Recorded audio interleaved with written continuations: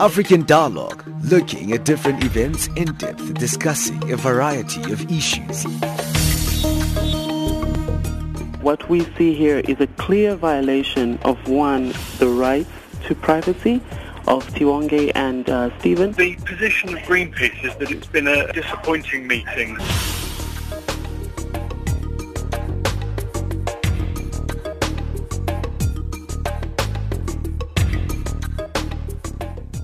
Well, thank you for joining us right here on Channel Africa, giving you the African perspective. It's 11 o'clock once again. It's a new week right here on Channel Africa.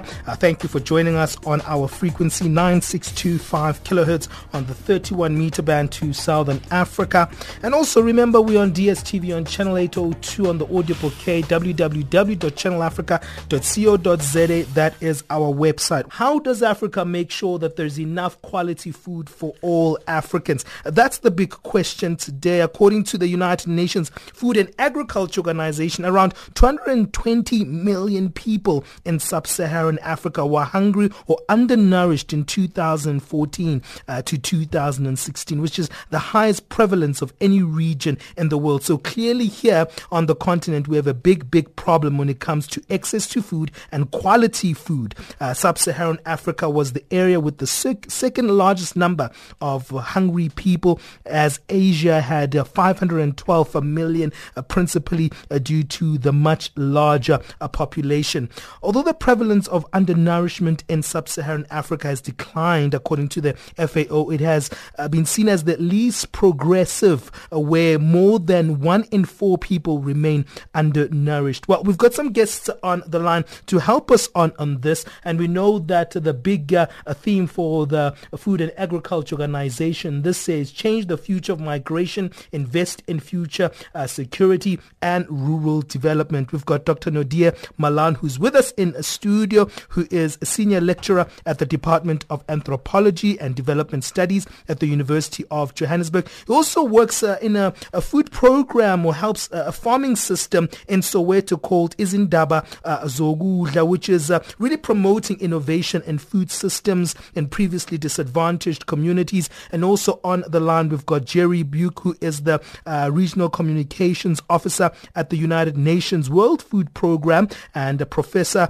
Julian May is also with us on the line, who's the Director of the Department of Science and Technology at the National Research Foundation at the Center of Excellence in Food Security and UNESCO Chair in African Food Systems at the University of the Western Cape. Well, let's get the big figures from the World Food Program before I come to you, Dr. Malan, and I'll come to you, Gerry, in terms of the progress that Africa is actually making in terms of access to food and the issues of food excess on the African continent. Clearly, we're lagging behind with these statistics that are coming from the Food and Agriculture Organization. Gerry?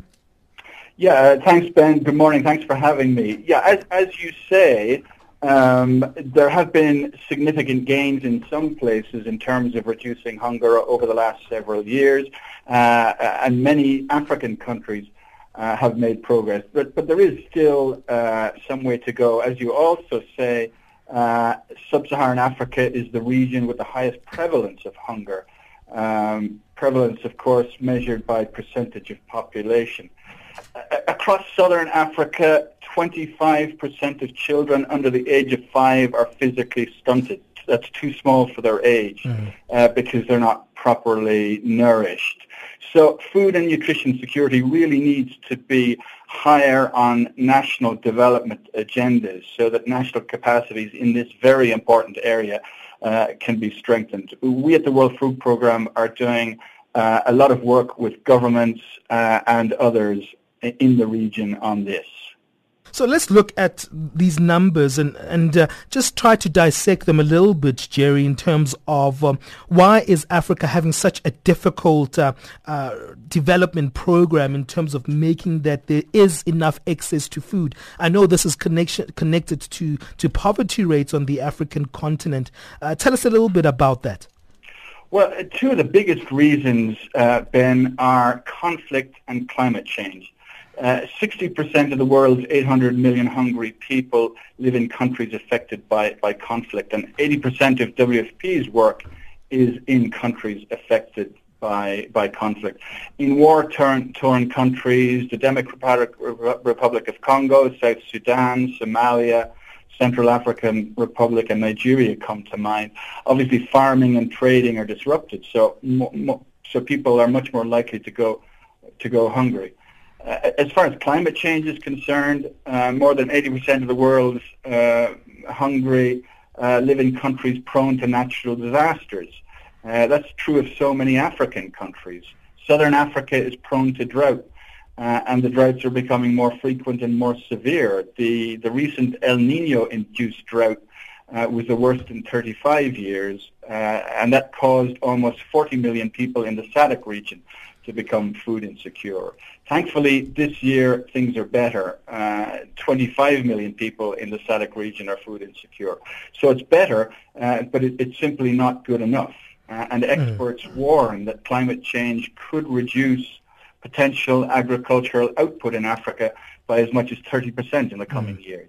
Well, those are alarming figures indeed. And let me bring in Dr. Naude Malan in our studio.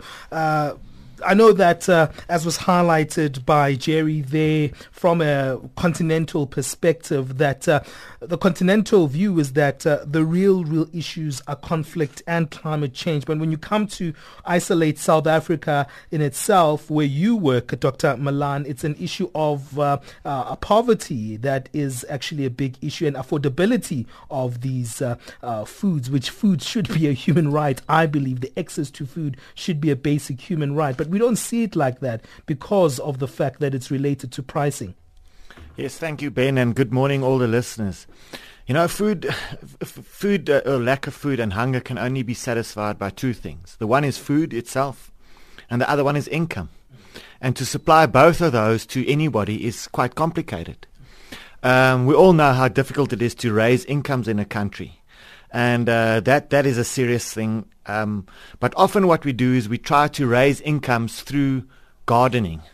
And that has limited effects. At the best of times, food gardens can produce a couple of extra portions of vegetables per person per week more, which is significant, especially if you don't have anything else.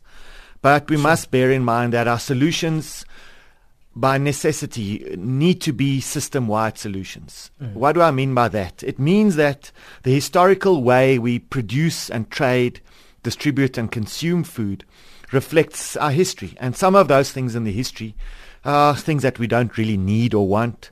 But for food production, it's complicated because our food production systems are heavily dependent on fossil fuels, not only for the fuels for the tractors and the machines, but also for the inputs. These things have health effects, and we are starting to realize that they generally have negative effects on us and the soil. And often these agricultural production systems, the modern agricultural scientific production systems, are systems that produce significant amounts of foods, but they don't produce the labor we want.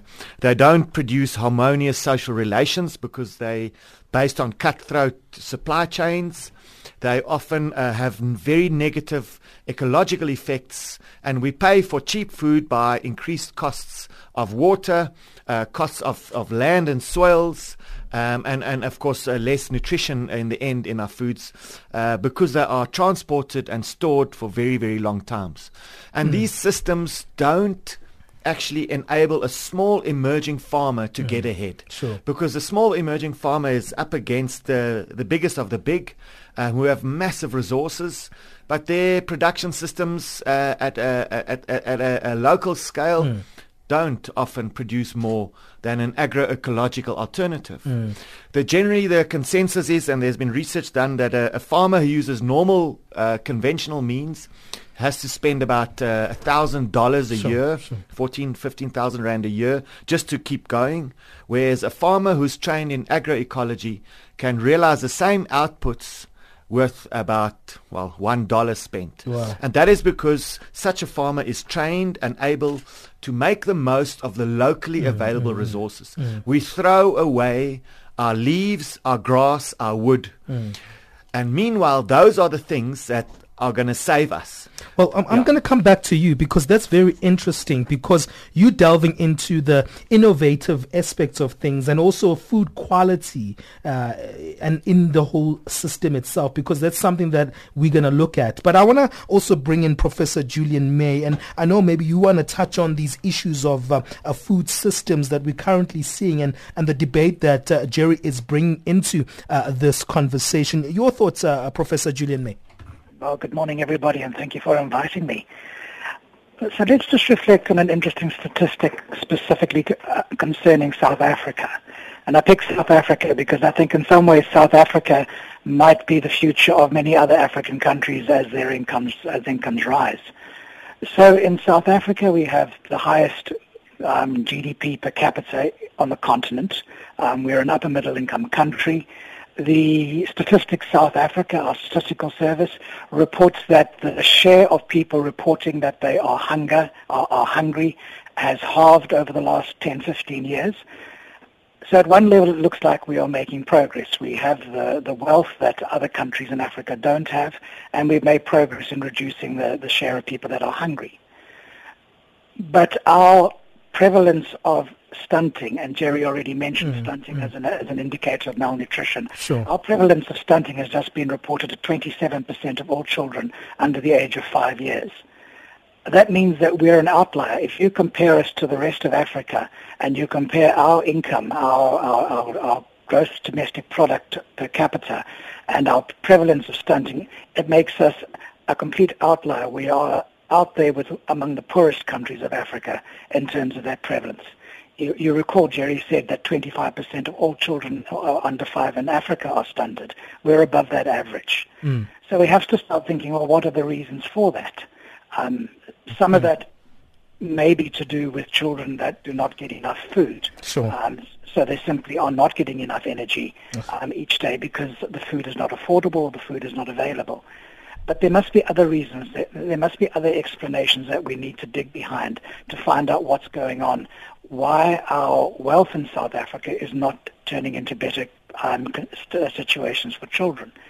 And that question is important because if this country isn't getting it right, what is the possibility that might start happening in other countries as they also become wealthier but not necessarily produce positive outcomes for their children? Well, that's the first thing I just wanted to comment. Sure. It's more complex than hunger. There are things that are outside the food system, outside the production of food, that result in outcomes which are related to food insecurity.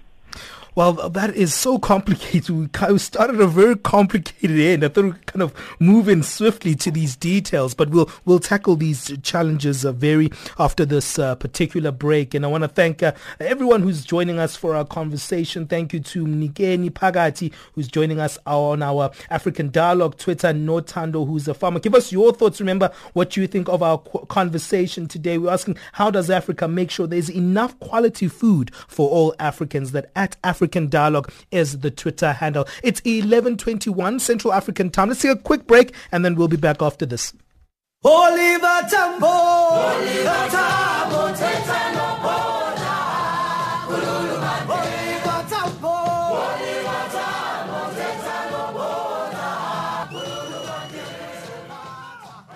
In observation of the 100 years since the birth of Oliver Reginald Tambo, a 9-meter-high bronze statue of the South African struggle icon will be erected at Johannesburg's O.R. Tambo International Airport on the 19th of October. Channel Africa will be there, so join us between 600 hours and 900 hours Central African time on Thursday the 19th of October as we bring you live coverage of this special event. Channel Africa, bringing you the African perspective.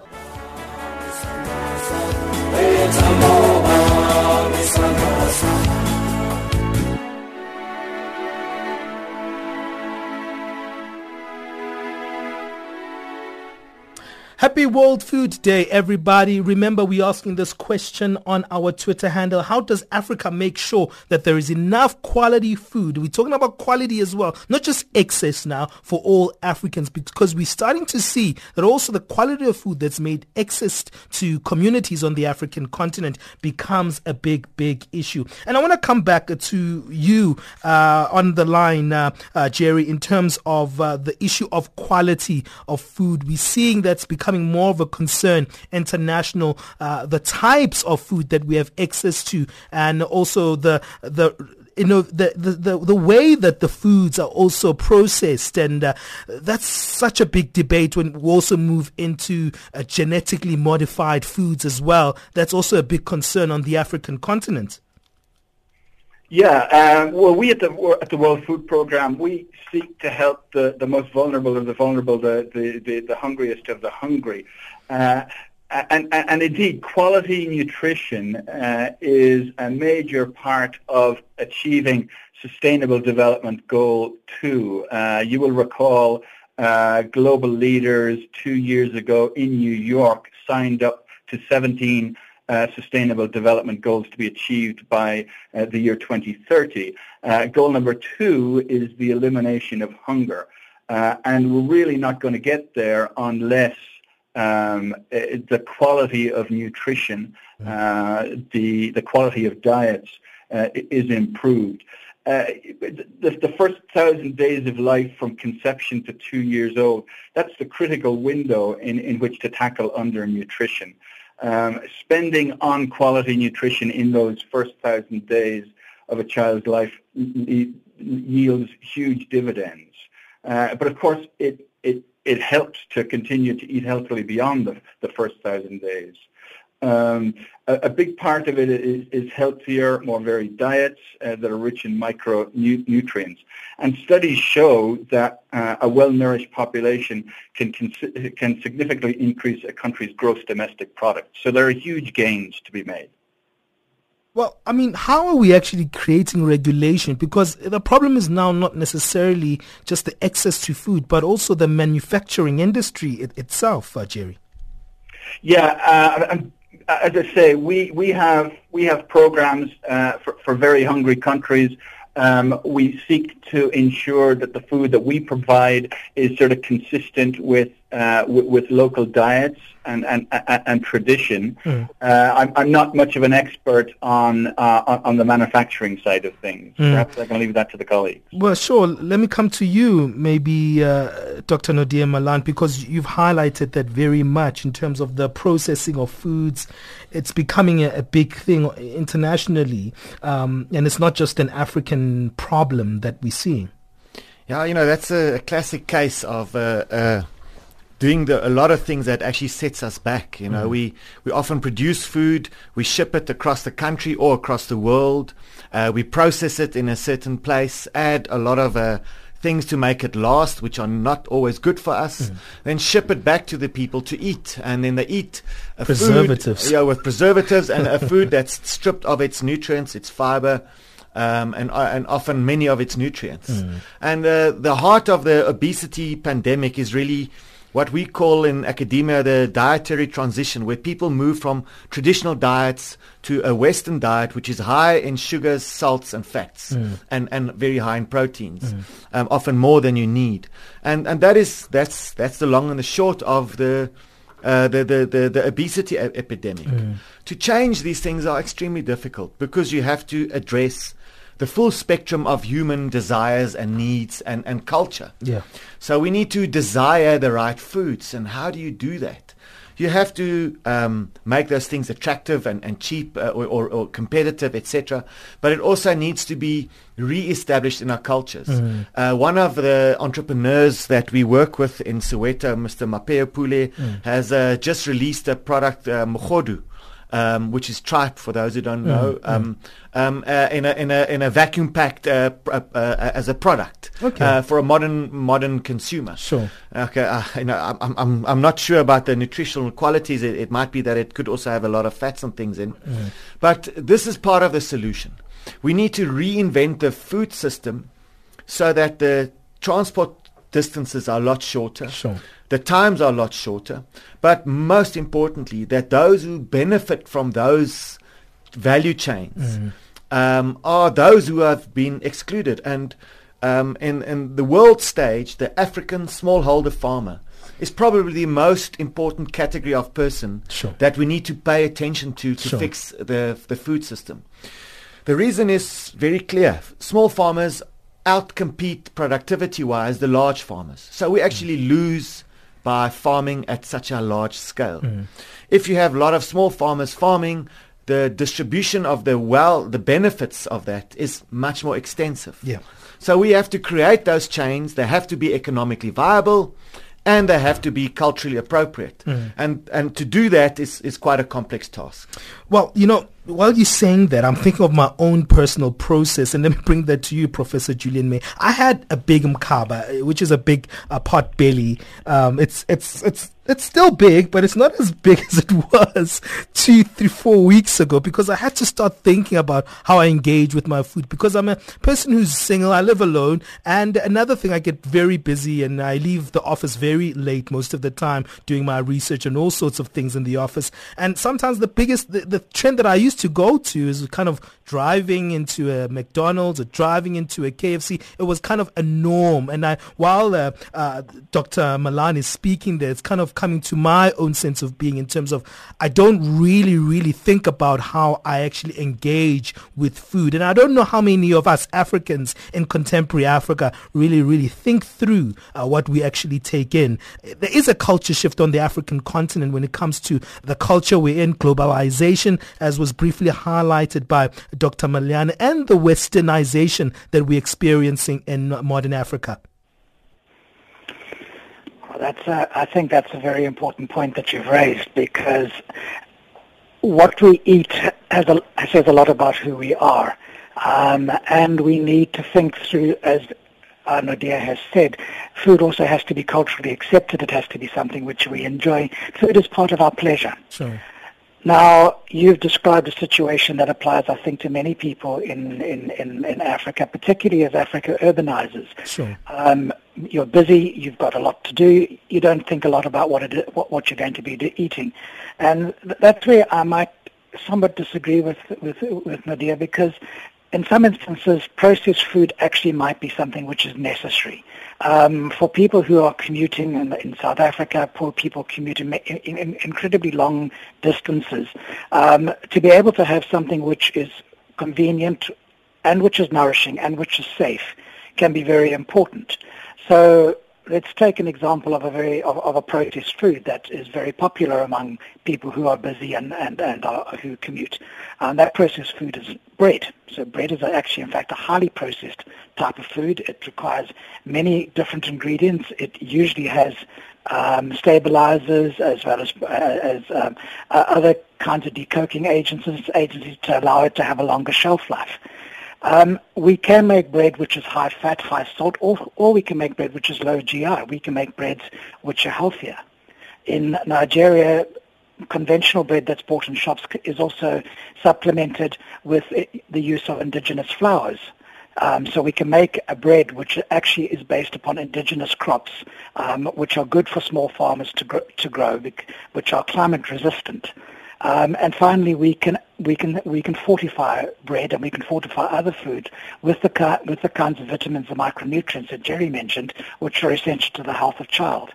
So I would caution against throwing out processed food as being undesirable. It has its place. It goes along with other kinds of food, raw vegetables. In general, we should be eating a diet which has far more vegetable and fruit in it, much less carbohydrate, and obviously trying to reduce the amount of salt and sugar that we eat.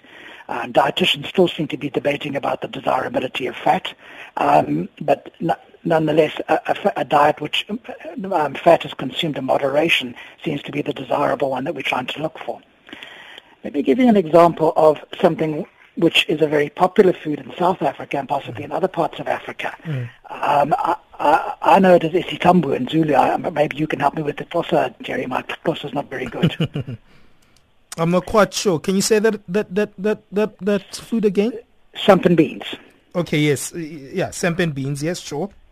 Okay, so sampan beans is a popular dish in South Africa. What is it? Umngqushu? That's the word I'm looking for. It's got a click in it. Umngqushu. Yeah. It's got a click in it that I can't do, I'm afraid. It's all right. It's all right. So that's a dish for listeners from other parts of Africa, which is essentially whole grain of maize, and it would be whatever local bean people like to eat. It's a very popular dish, and it's a very healthy dish. 20 years ago in South Africa, it was among the top 30 foods that South Africans consumed. It's now no longer on that list. And when you ask why is that the case, people say it takes too long to cook because sampan beans takes a long time to process. And as the cost of electricity has gone up, it costs too much to produce because it uses a lot of energy. So that's when we can start thinking, are there other ways in which we can reduce the cooking time of sampan beans to make it a dish that perhaps busy people can still make? So like I say, I'd say let's not throw the science out. It has its place and it can be useful. It's not, and it can be done in a way which is still sensitive to people's cultures and still encourages smallholder agriculture. Let me take that back to you, Dr. Nadir. Your thoughts around those sentiments expressed by Professor May.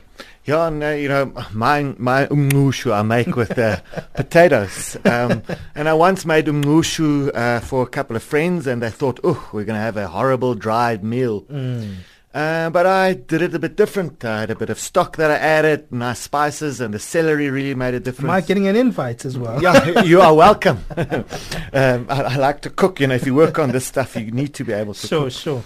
But it's also our creative recipes need to be celebrated because those are the mobilizing factors. If there's a really good recipe for something, a lot of people will follow it, and it'll maybe place umngqushu back on the table. And I think that's also what we need to think about. To eat and to change our food system is not a dry technical exercise that the government must lead because we're all starving or something. It's something that can really enrich our lives to a significant extent. And it can recover our heritage and transform our heritage for the modern world and make it compete. Because if you really look at it, a really good plate of umngqushu is much better than the best gourmet hamburger. So we've got that amongst us, and we need to celebrate ourselves and what we have, and that's one of the things we need to do. Well, before I go for a break, I'd like to pick your brain, Gerry, in terms of going back to people not actually looking down on the indigenous food systems. That actually, I think that's where we need to go back as a continent itself. I know that spinach in the African community plays a big role. Beans and soya plays a big role. Those kinds of very much nutrition-filled foods are really, really a part of African culture. Plantain, those kinds of food, are foods that are really, really something that we kind of take for granted because of our westernization. But when you look at it, it's time to go back to Africa when it comes to food. Yes, Ben, I couldn't agree more with you and the colleagues there about the importance of encouraging, greater production and consumption of local traditional crops for their nutritious value. But one other thing that I wanted to touch on that I think is very important, and that's that we all need to work much harder at reducing food losses. Sure. No less than 1/3 of all the food produced for human consumption in the world is lost or wasted every year. That's about 1.3 billion tons of food, which is enough to feed 2 billion people. Waste is particularly huge in Europe and North America, as much as 115 kilos per person per year. Much lower in Sub-Saharan Africa, 10 or 11 kilos per person. But still, in Sub-Saharan Africa, the losses amount to the equivalent of about $4 billion a year. So plenty of work to do there. Well, I'm going to take a quick break and then we're going to wrap it up with our guests. Your thoughts, give us your views. How do you think that we can actually change the cycle? We looked at these figures earlier on from the Food and Agriculture Organization. 220 million people in Sub-Saharan Africa were hungry or undernourished in 2014 to 2016. And hearing these innovative thoughts from our guests clearly comes back to simple is actually the way to go. Actually, that soya beans that's right there in your backyard, or that spinach that's right there under just your shelf there, is probably the best way out of the fact that hunger is a problem on the African continent. Give us your thoughts at African Dialogue when I hear from you, at Channel Africa as our Twitter handle for the radio station itself. Let's take a quick break. We'll be back after this.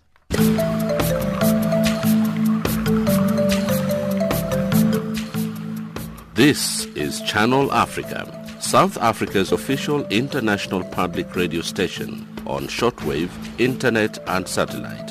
From an African perspective. Guess what? You can now listen to Channel Africa using Silozi, Chinyanja, Kiswahili, Portuguese, French and English, giving you an African perspective. Hi, my name is Tandalunye Ndlovu, and you are listening to Channel Africa.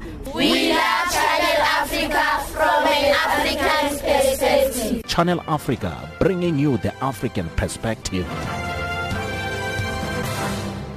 Well, it's time for us to sum it up on our program today. We've been looking at World Food Day. On the African continent, food is a big, big problem because of the access problem, the affordability problem, and also quality is becoming a new problem on the African continent in the last 15 years or so. Just to remind you who we have on the line and in studio, we've got Dr. Naude Malan, who's a senior lecturer at the Department of Anthropology and Development Studies at the University of Johannesburg. When they told me that we're going to have a professor in anthropology, I was like, what does this have to do with food? But I'd like to pick his brain on some of the work he does in Soweto. Also on the line, we've got Gerry Bourke, who is the Regional Communications Officer at the United Nations World Food Program. Professor Julian May is joining us. He's the Director of the Department of Science and Technology at the National Research Foundation at the Center of Excellence in Food Security. He's also a UNESCO Chair in Africa Food Systems at the University of the Western Cape. Let's come to you, Dr. Naude, in terms of you deal with anthropology. Just briefly, tell us a little bit about how you got into food and caring about what's happening also in disadvantaged communities around where you work. You know, all South Africans should care about disadvantaged communities. But I got involved in food systems change through the work of an NGO called Rios Partners. And what they do is they use multi-stakeholder engagement methods to work for social change. So what I did is I engaged amongst many stakeholders to work and establish different retail and market patterns in the Soweto food system. Okay. We started with developing technology with the Department of Industrial Design, but later on I linked with the Slow Food Organization, the Region D Farmers Forum, which were all the farmers in Soweto. At the moment, I'm working with the Peats facility at the university, our technology station, and with the South African Organic Sector Organization. Okay. So what I do is I say the way to change the system is to change the way all the stakeholders, those who have an interest in change, work together. So what we've done this year, we set up a few value chains that are different than the normal value chains. The one is that we did with Melissa, the below with the Ark of Taste from Slow Food, is the African Rainbow Maize. Okay. So what this is, we've put together farmers who will grow African rainbow maize, or it's not actually African, but rainbow maize, that supplies a commercial operator, Living Seeds, who has a commercial presence in the small towns around Joburg and the townships, so that these things are commercially available, and that is the driver of their availability. All right. This is then supplied to the Ark of Taste Seed Library, which is an open library of those who want to engage with this project. Sure. And then we grow these maize stalks, which look very nice because they all these different colors. And at the end of the value chain, we have a gentleman's agreement with the South African Chefs Association so that the top chefs will buy this. Great. So we've established a different value path for this. And this will give the farmers a better deal. The chefs will get a product which is very out of the ordinary and it's beautiful. And it perhaps you can think it tastes a bit different because it looks different. But this is what we've done for one commodity. Sure. We have the means to do it for others because we actually meet and gather regularly almost every 2 weeks throughout the term in Soweto at the Soweto campus. And in this meeting, we actively use action research methodologies to create these kinds of value chains. And that is one of the ways we can change the food system. Well, I want to wrap it up. We've got 3 minutes, so 1 minute from each of you is how we're going to wrap it up. Dr. Malan is speaking about innovative ways of looking at food. Professor Julian May, how far can we take innovation with food? I mean, we've got a lot of technologies right now, but also we can't take it too far because we still have to preserve those nutritions in the food. Well, I think innovation plays a very important role, and I think Nadia has pointed out to exactly the kind of innovation that we should be looking at. Let me play the academic for a moment. We talk about trying to solve a collective action problem with food security, and Nadia has pointed exactly how you would go about practically solving a problem where there are different interests, different stakeholders, all of whom need particular kinds of assistance to achieve food security. And by having an innovation link between what people are able to grow and what people are interested in consuming, through a group of chefs who might like to try something unusual, you're able to produce an innovative and positive result. I think that kind of example could apply in many other instances where we have this kind of problem, where we need to bring people to operate together to be able to solve a problem which is of importance to all of us. Well, on our Twitter handle, Lohamakwela, who goes by the handle Mology, says, African dialogue ending hunger requires collaboration and multidisciplinary approaches that address systematic issues within the food system. Well, I was going to come to Gerry, but we've just run out of time. Let's just wrap it up there with that Twitter message. But I want to thank our guests, Dr. Naude Malan, Gerry Bourke, and Professor Julian May for giving us their time. Remember, you can keep interacting with us on our Twitter. We'll keep watching it there and getting your thoughts on it. We're asking this important question: how does Africa make sure that there's enough quality food for all Africans? Do engage with us there. Remember, our other handle is @Channel Africa 1.